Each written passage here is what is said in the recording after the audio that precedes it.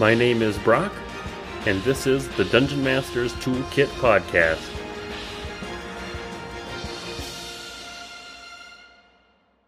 Hello everyone, just a quick note about this episode. It was recorded a few days before my son was born and passed.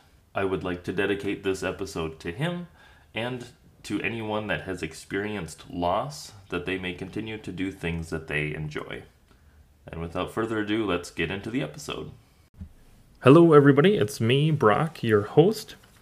Today I'm going to be doing something a little bit different. I'm a little short on time this week, just a lot of stuff going on with work and having family over and everything. So what I'm going to do is go through a bunch of my interview questions for myself. So I'm interviewing myself, and then hopefully that'll give you a little bit better idea of who I am, why and how I got started into tabletop role-playing games, why I decided to start the podcast, and then I'm going to talk about some of the games that I've played in, some of the games I've run, how I have prepped my games, and a little bit of information on one-shots that I like to do.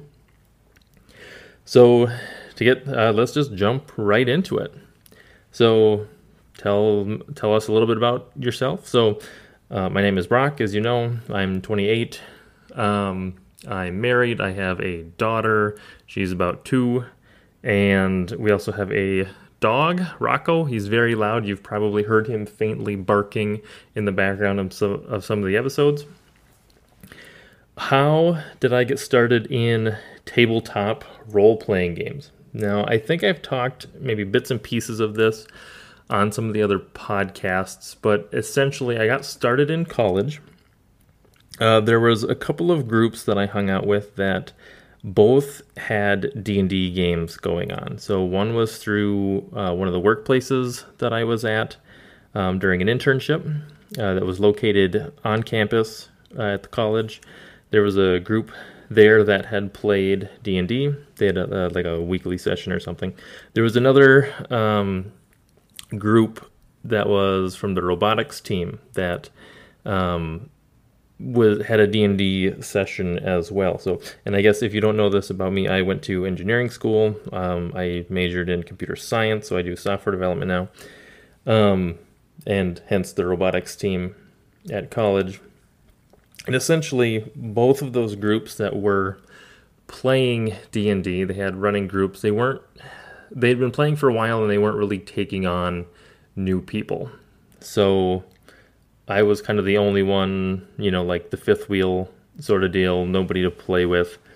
And I never actually found a D&D group to play with in college. So what I ended up doing was, realizing, hey, there's more than just D&D out there. So I started looking at different systems to get an idea of, just what exactly was all out there. Of course, being a huge Star Wars nerd, I managed to find the Star Wars role-playing games by Fantasy Flight, specifically the Age of Rebellion game. That one focuses on the kind of struggle between the Rebellion and the Empire, more the military aspects, military missions. And so I bought their beginner box, a pretty good product, but maybe a bit difficult of a starting off point for getting into role-playing games because they use their own custom narrative dice, and there's a lot that I like about the system. It's a dice pool system. You have different symbols that cancel each other out, either good and bad, which gives you a mix of possible results, right? So you can succeed, you can fail, you can succeed with a bonus or succeed with a penalty, or you can fail with the bonus or fail with a penalty.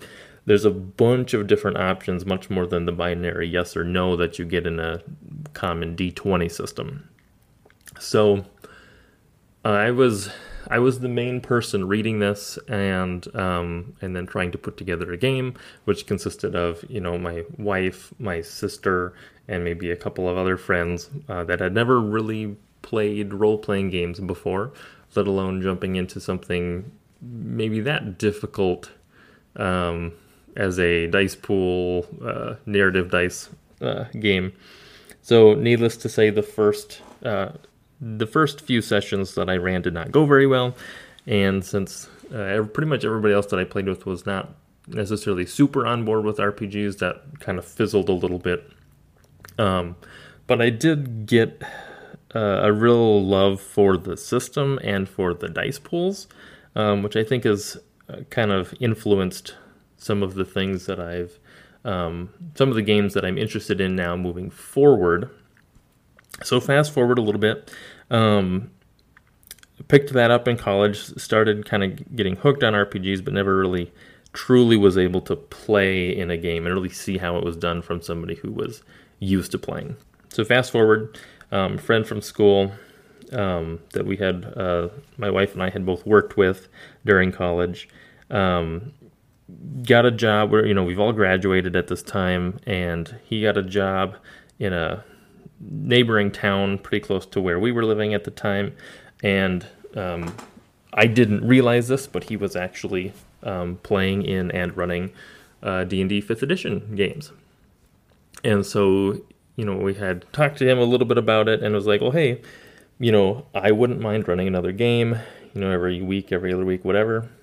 And so he started running a game for my wife and my sister. And so that was D&D 5th edition. That campaign ran for about a year. My first ever D&D character was a monk, which was pretty fun. So I have a kind of a soft spot in my heart for monks now. Moving forward, I always want to figure out how to build them in other systems.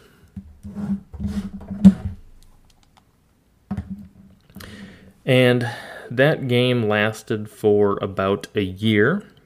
Pretty frequent game. I even got to run a one-shot. That went okay. But that was probably it was much better than my previous attempts, since I had actually played in and experienced a role-playing game firsthand for quite a while before actually jumping into that one-shot. Like I said, that campaign lasted about a year, and then he accepted another job that was much farther away, so that kind of ended the frequent sessions. And at that time, we really didn't do much with online plays, so Roll20 or anything.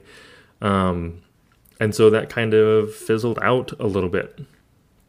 About that time, I also found Dungeon World and started getting interested in a lot of the Powered by the Apocalypse games, largely for their simplicity and getting back to that mixed results. So the 6- is a fail, 7 to 9 is a partial success, and 10 plus is a full success. So getting back to those mixed results that I was used to seeing in the Fantasy Flight Star Wars system.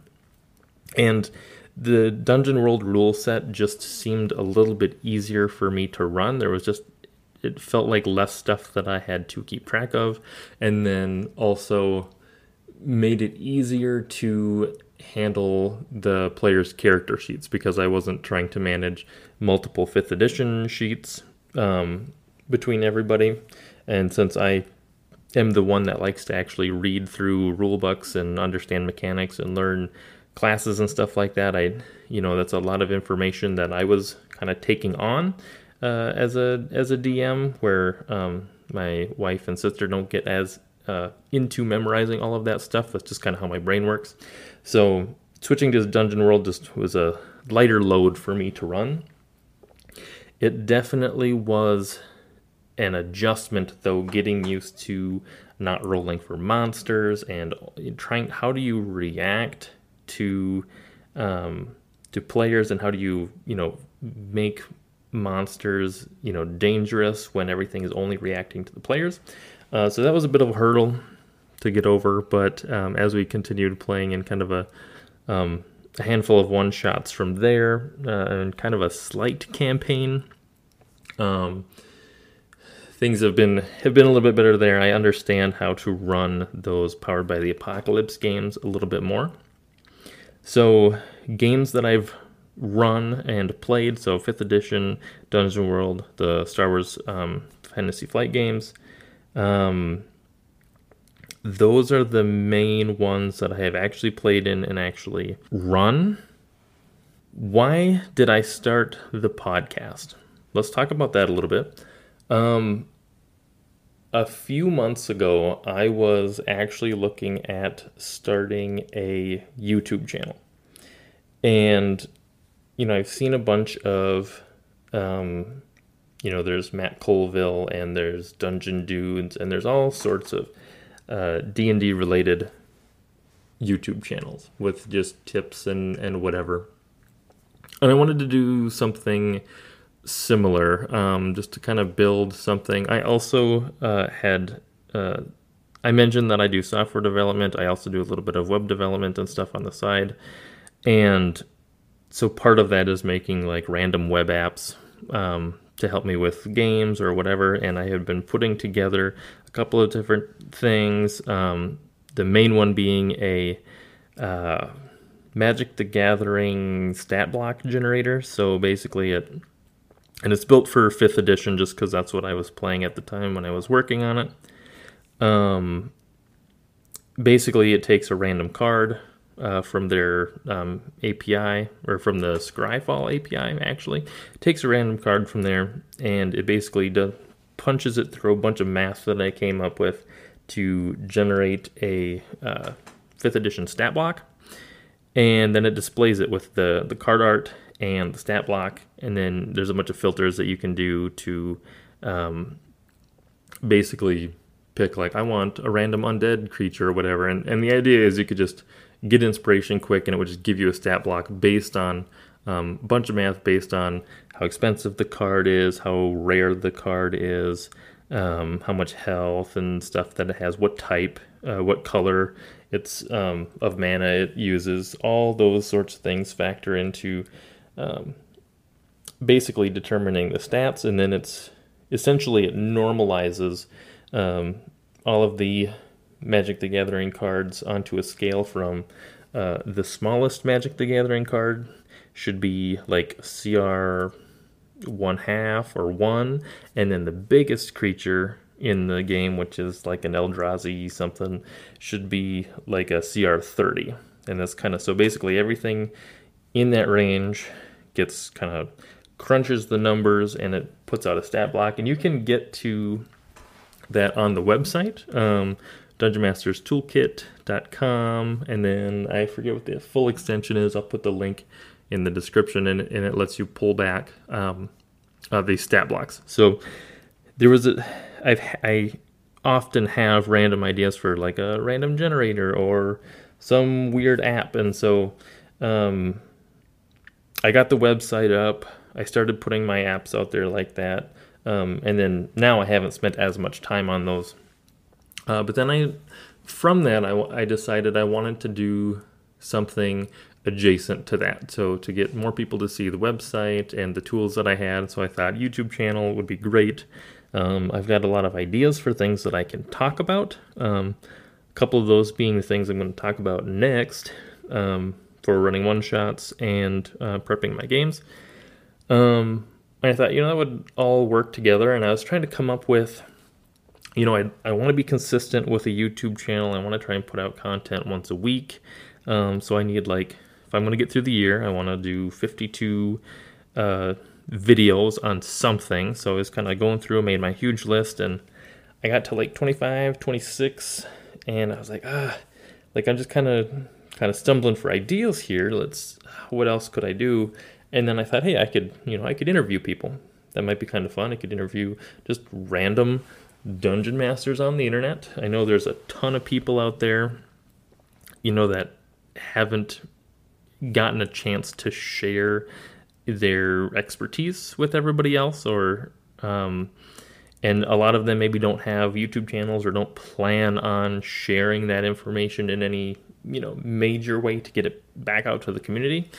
And I also kind of figured we've all seen interviews with like Matt Colville or Matt Mercer, or some of those like really big names in the tabletop role-playing space. We've seen interviews, we know kind of how they run because there's live streams of them or whatever. or they're just so popular that people want to interview them. And don't get me wrong, I would love to interview them as well, but I thought, hey, it would be kind of cool if we just interviewed your average Joe, your average guy or girl that runs D&D or any system really, because again, I think that there's a lot of information or a lot of tips that we can learn for running a game of D&D by learning what or how somebody runs a different system, because there's all these every system does certain parts really well and other parts not so well. So trying to pick the best parts and the tips to make your game better regardless of the system, I think that that's really cool. So I put that post out there, and I had a great response. I think I had about 60 people respond. So going once a week, that's over a year's worth of interviews that I can do. And then, as you guys know, I've been putting out, I put out a form on the Discord and the Reddit, and I've been getting pretty consistent new additions to that list. So I think I'm pretty close to about 2 years worth of interviews that I can do. So it's a big backlog for sure. And anybody listening, if you guys aren't on the Discord server, please join the Discord server, because when I have random time slots open up, I do post about it.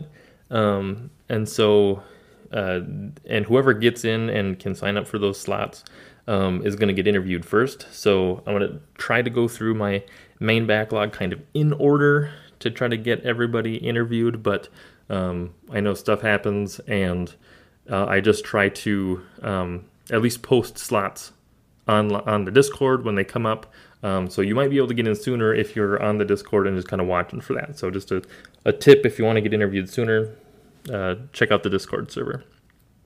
There is a role you can auto-assign yourself in the role sign-up channel that will let you get notified when new slots open up.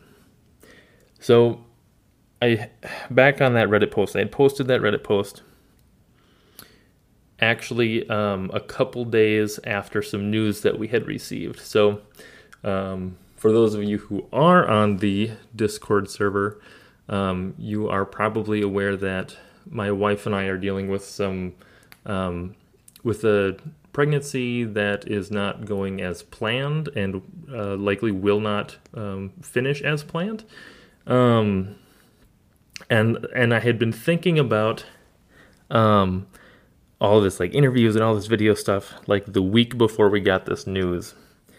And so then, waited to post anything to Reddit about it, and was just kind of thinking, should I do this? Should I not do this? I know that we've got this kind of major life event coming up that we're going to have to deal with. It's going to, I'm going to probably have to stop doing interviews and stuff for a while, or stop putting out content. Whatever I'm doing, I'm going to have to stop for a little bit. And I guess one of the big things that I felt at the time when I was trying to get started with this was, I need to have something to do that's going to give me something to look forward to during the days and the weeks, and just kind of be happy with. And really, with everything that we're dealing with, I don't want to lose part of me that I find enjoyable, right? I don't want to.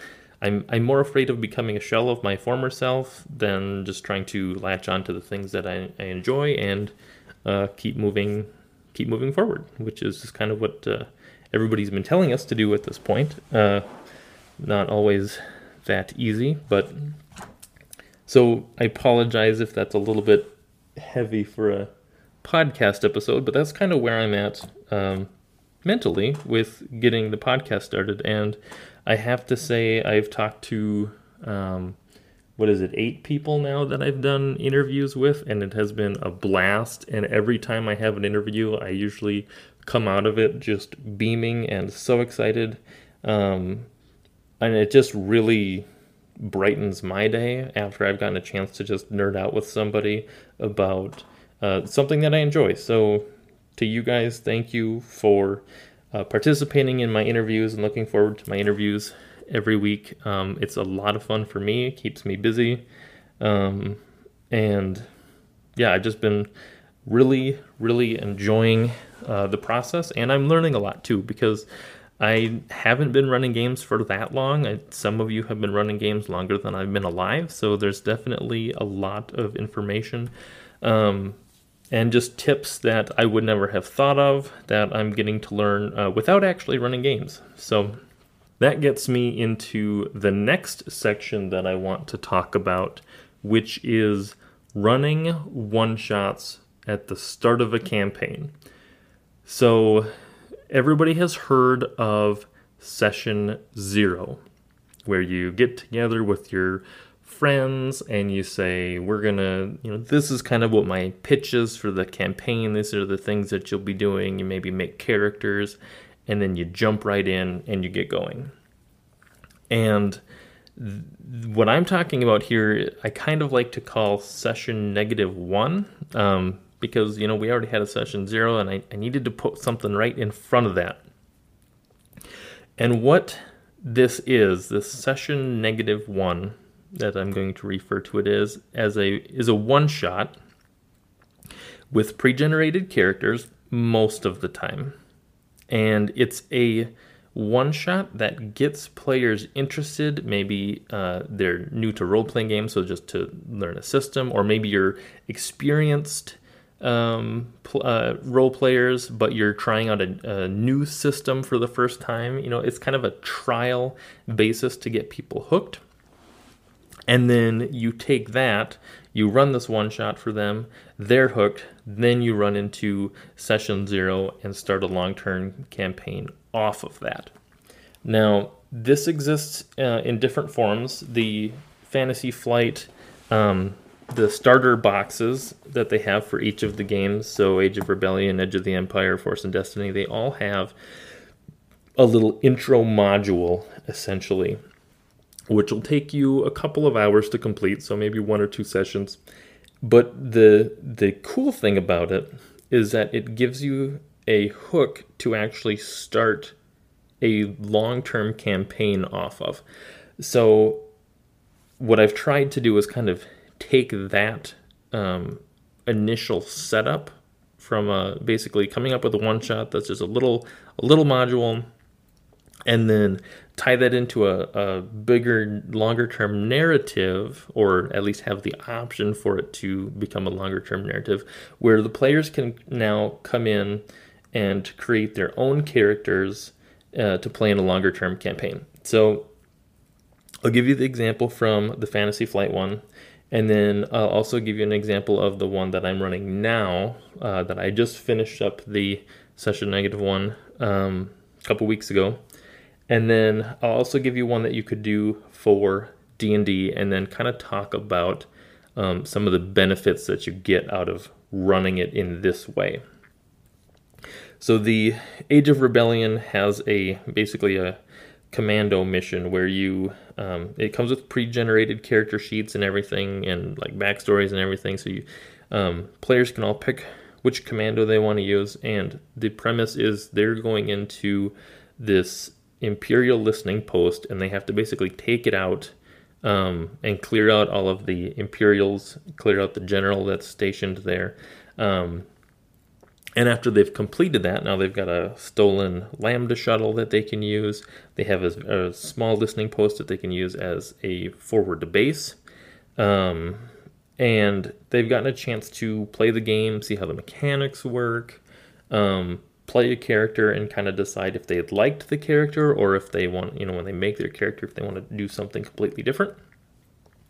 And essentially the wording at the very end of the campaign, or of this mission, is, you take the base, blah, blah, blah, and the rebels are sending in new recruits to be trained at the facility and start doing missions, right? So the commando force, pre-generated characters, you take over the base, and then immediately after you've taken the base is secure, new recruits come in, okay?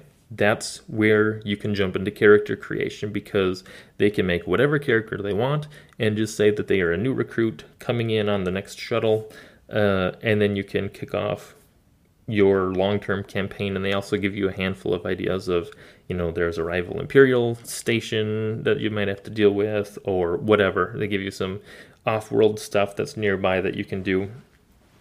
And so it's a really good way, I think, to hook players on the system, get them familiar with the game without having to do all of the work of, going through character creation. Because that can, especially with games like the Fantasy Flight ones or like a 5th edition D&D, like there's a lot of math involved, especially for somebody who's never played the game or is maybe even completely new to tabletop role-playing games.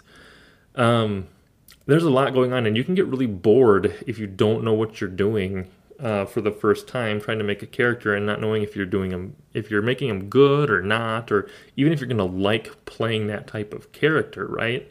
When I played 5th edition, my first character was a monk, as I mentioned, and I really liked the idea of how the monk works, but I was kind of trying to play him as like a dodge tank, and he just didn't quite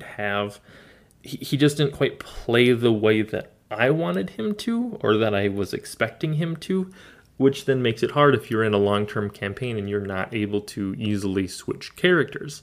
So letting players come in and just play with a pre-generated character that they think they'll like, and then if they love it, then great. They can just basically make another copy of that character, maybe with a different species or something, a couple different bonuses, whatever.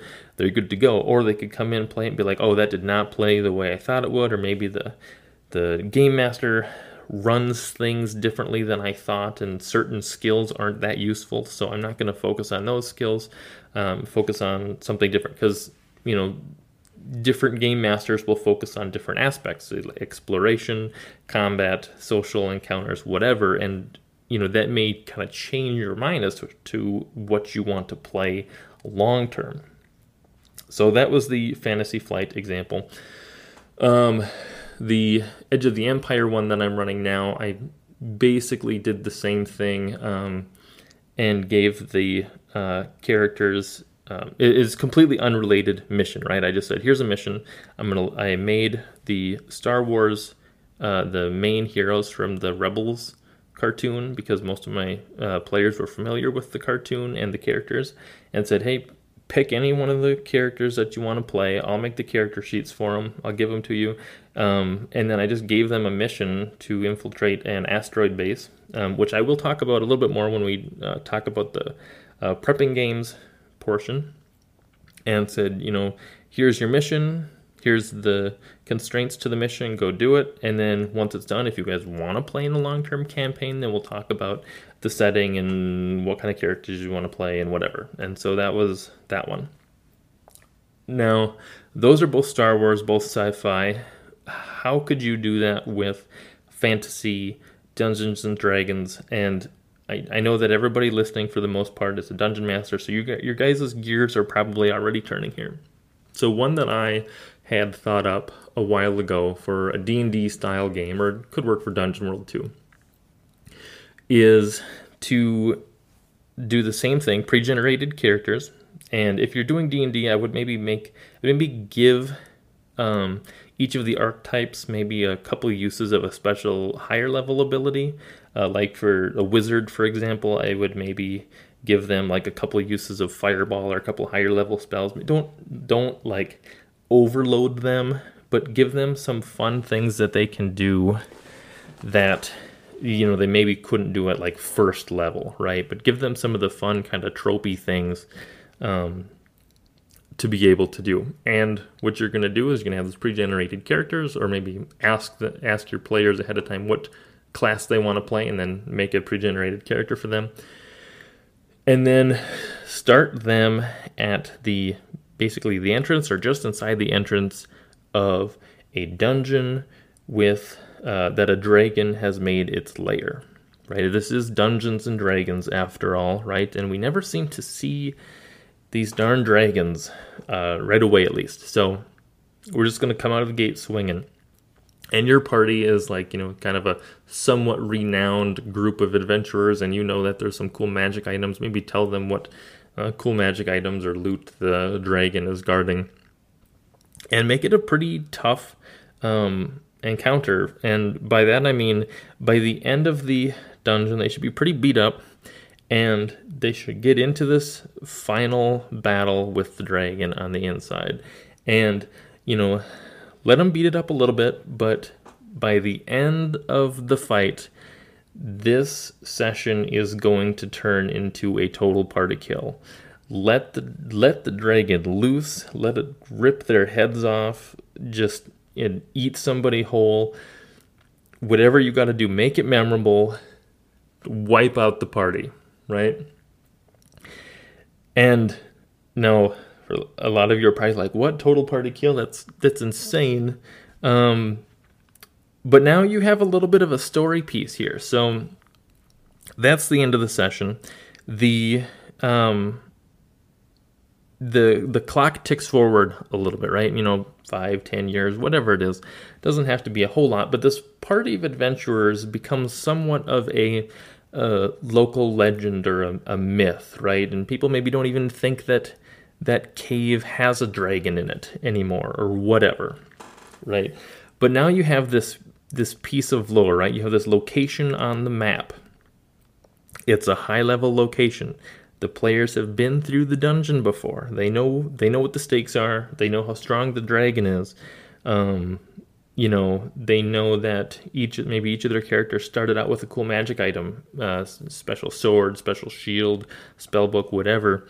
That's all in there. It's still there to this day, and it's just on the map, just waiting for your new party of adventurers to eventually get the courage to go back and actually fight through that dungeon a second time and, kill the dragon and actually claim the loot that they attempted to get the first time, right? So you have this kind of neat, kind of a lore building exercise where you create this location with this stuff, magic items or whatever, and you tie some people to it, and then you kind of put it out there, you wipe the party, and you time jump forward a little bit.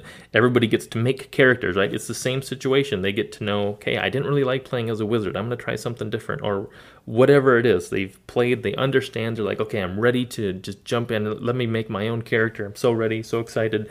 And then set them loose on whatever other plots you want to have. But just in the back of their mind, know that they can go back to that dungeon when they feel ready to take on that dragon and try and get that loot again. So I think you could do this even in the midst of a long-term campaign too. You could say, you know what, we're getting kind of tired of the characters that we're playing. Maybe let's take a break from them. Let's do a one-shot that's set in the past. Maybe takes place during a historical event of some kind. Maybe there was an invasion or something, and let them, if it's an experienced group, you could probably let them make their own characters and whatever within maybe a certain bounds of whatever that event was, but have them participate in like a siege of a castle or some other major historical event that was crucial to the development of the kingdom that you're serving now, right? And have them play the good guys, have them play the bad guys, maybe, and let them build that lore in that history. You could just, all you have to say is there's this huge battle and this team won or lost, right? And then go in and play out that battle. You don't have to necessarily know ahead of time how it happened. You let the players will show you how it happened. And you can use that to build pieces of the lore of the world, and also to take a break from the stuff that you're currently playing, or if you don't have something prepped, you can just drop in, play something fun, be over the top, not too worried if your character's going to die or whatever. So those are my kind of 3 examples of ways that you could jump in and do this. But as a recap of a session -1, it's just a one-shot with pre-generated characters, so people can either learn the new system or learn RPGs in general. And then it may or may not have some sort of a tie into a session 0 and a long-term campaign.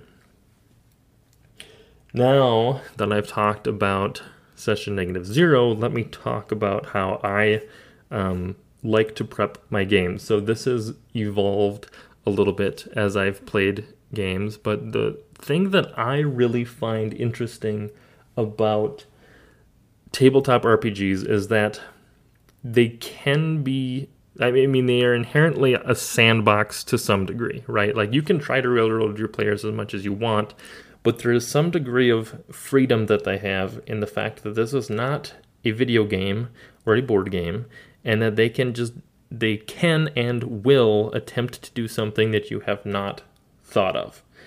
It might be a creative solution to a problem that they have, or they may just completely veer off course and go and be like, oh, this seems really interesting, I want to follow that up, and it was just, some minor piece of information that you dropped, right? I mean, I think we've all had that. So there's some inherent freedom or flexibility that players have because of the nature of it just being a tabletop role-playing game. So what I like to do is not prep for every scenario of something, right? I don't like to prep events necessarily.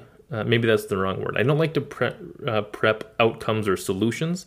What I like to do, and if any of you have played the Dishonored games, I like to do it kind of like their level setup, where each level is a mission, or each mission essentially has this big sandbox area, but it is also somewhat contained, right? Like, it's not infinite. You can't just go, not like Skyrim where you can just go everywhere. It takes place over a still fairly large area, but it is confined to whatever you're doing. So, for example, one of them, you're trying to rescue somebody from a certain district, certain building. Try not to get into spoilers. And the main kind of areas that you can go through is kind of the alleyways to get to that building. And then the building itself is fairly large. There's multiple ways in and out, multiple ways to deal with the people inside and rescue the person you're after, right? So what I like to do is take a nice big map of maybe a couple of areas that they're going to visit. So like the alleyway would be one, and the building would be one, and populating them as realistically as possible with characters or tokens. So I'm doing this on Roll20 or Owlbear Rodeo. Get my tokens out there, and then I just maybe give a couple of stipulations or conditions that is true for whatever mission or quest that the party is dealing with. And then I just drop them in, right? And say, go nuts. They can't, as long as they stay within the bounds, more or less, of the big map, I'm good, and anything is fair game, right? If you want to go in quiet and not be seen, perfect. Give that a shot. If you want to go in guns blazing, perfect. There are tokens that are hidden on the map that I just have put there ahead of time, and I will just have them respond as it makes sense to the fiction and what's happening with the players. So, for the example I mentioned earlier, that Rebel one-shot that I did, I found a map of an asteroid base by Miska's Maps. I don't know if I'm saying that correctly. I will put a link to the actual map. The map itself was free to download, but it's a really big. It's not super big. It's a fairly large asteroid base. And with that, I said, the characters are heroes from the Rebels TV show, and I gave them a couple of conditions for dealing with the mission. And after that, I said, you are free to plan it however you want to plan it, and we can just go from there. So their mission was, this asteroid base is a secret weapons research facility deep inside of an asteroid belt. So it's difficult to get to with large ships. Okay?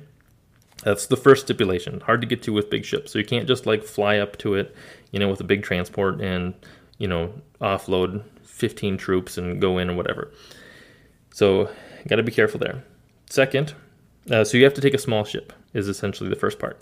Second part is the sensors and turbo laser batteries on the station would pick up a smaller ship, or any size ship for that matter, before you could get too close.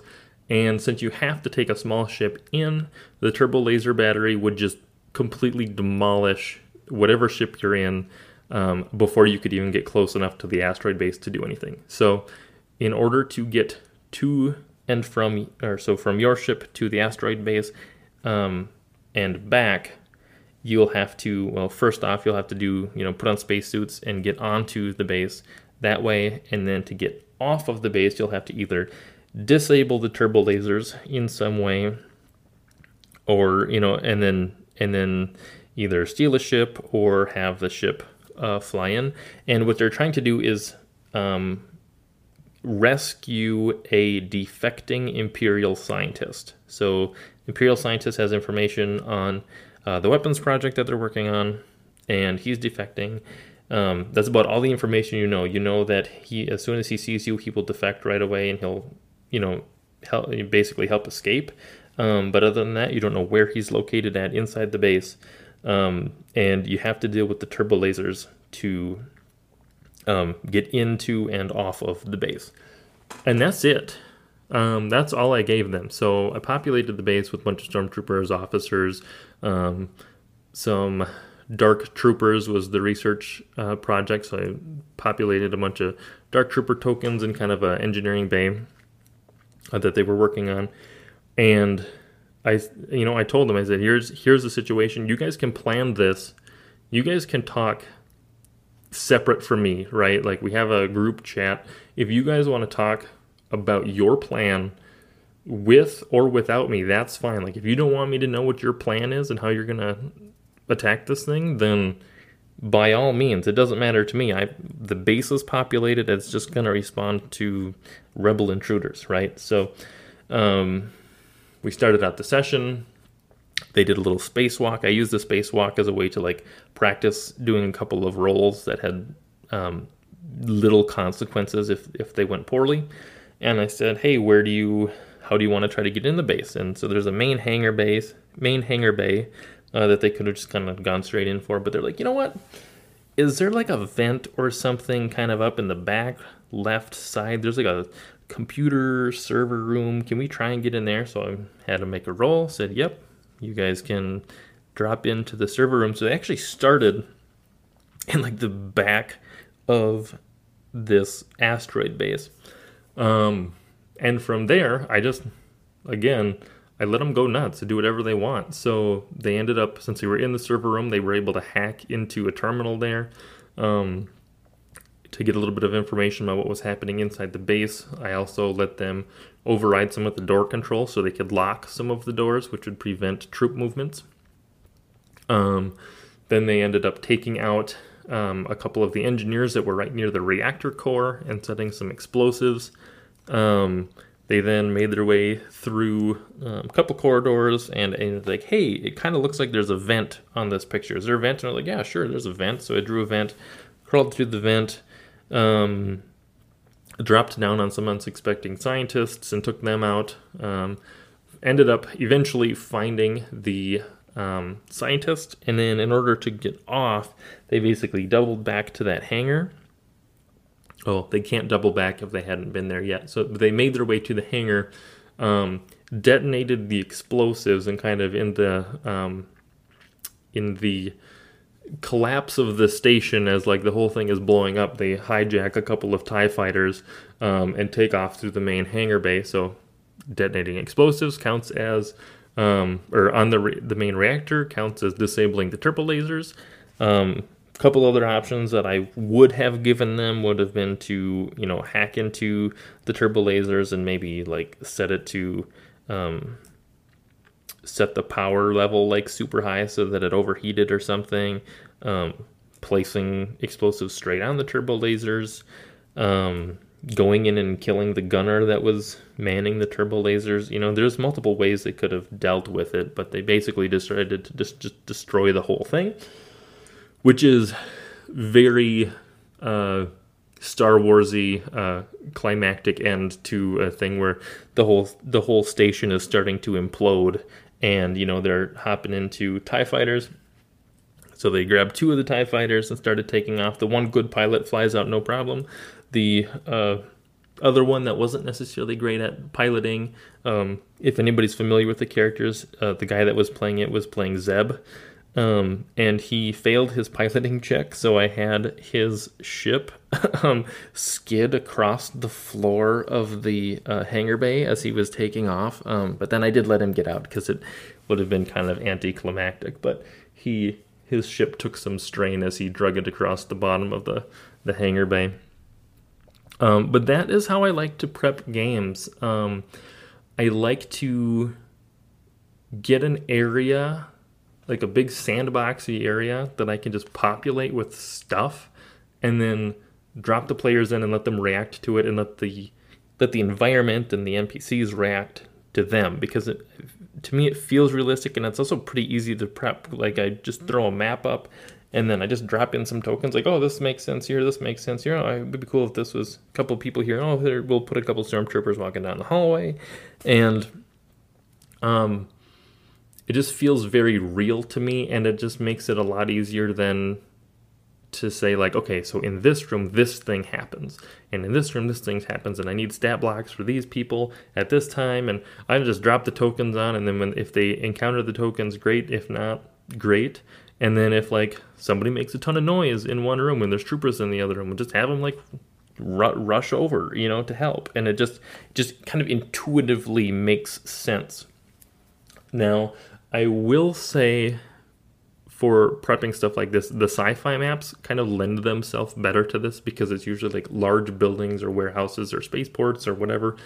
I find less of that with Dungeons and Dragons maps or fantasy maps, because a lot of them are like really specific set pieces, or they're either really small or they don't have like enough detail. There's kind of a sweet spot where I want the map to be big enough that I can put individual tokens on it for each player and it makes sense. It's not too zoomed out where you can't do that, but it's also not so zoomed in where it's like a 30 by 30 grid and there's not really a whole lot that can happen aside from dealing with a very, very localized interactions. So I really like to have big maps for this, especially ones that have a variation of like corridors and open spaces. And those aren't always easy to find, especially for fantasy. It's more of an urban environment or a sci-fi environment that seems to work well for. So if anybody has tips on where to find maps like that, please let me know, because that is my favorite way to prep. So far, it's quick, it's easy. I have another with the Edge of the Empire game that I'm going to be running. I essentially have a heist for them. That they're going to have to hijack they don't necessarily need to hijack the ship. They need to get the cargo off of the ship. They're getting paid to take the cargo. So each crate of cargo they can get, they'll get paid a certain amount, and however they want to do it is fine. I have a ship schematic from the same guy, Miska's maps, and I populated it with like the amount of crew that would be on it and where they would be at, and then put a bunch of crate tokens in the storage bays, and I will tell them, some information about like it's going to be docked at this space station at this time, it's going to take off at this time, and it's going here, and at some point between them, being in that spaceport and getting to their destination, you got to hit the ship and get stuff out. So if you want to do it in transit, great. If you want to hit them when they're like loading the ship up, that's fine too. However you guys want to plan it and do it, that's up to you guys. And then I just have those things prepped and ready to go. And whatever they decide, then we just deal with it then. So that is my notes on how I like to prep games and how I like to run one-shots, not one-shots, how I like to do session -1 before session 0 to get people interested.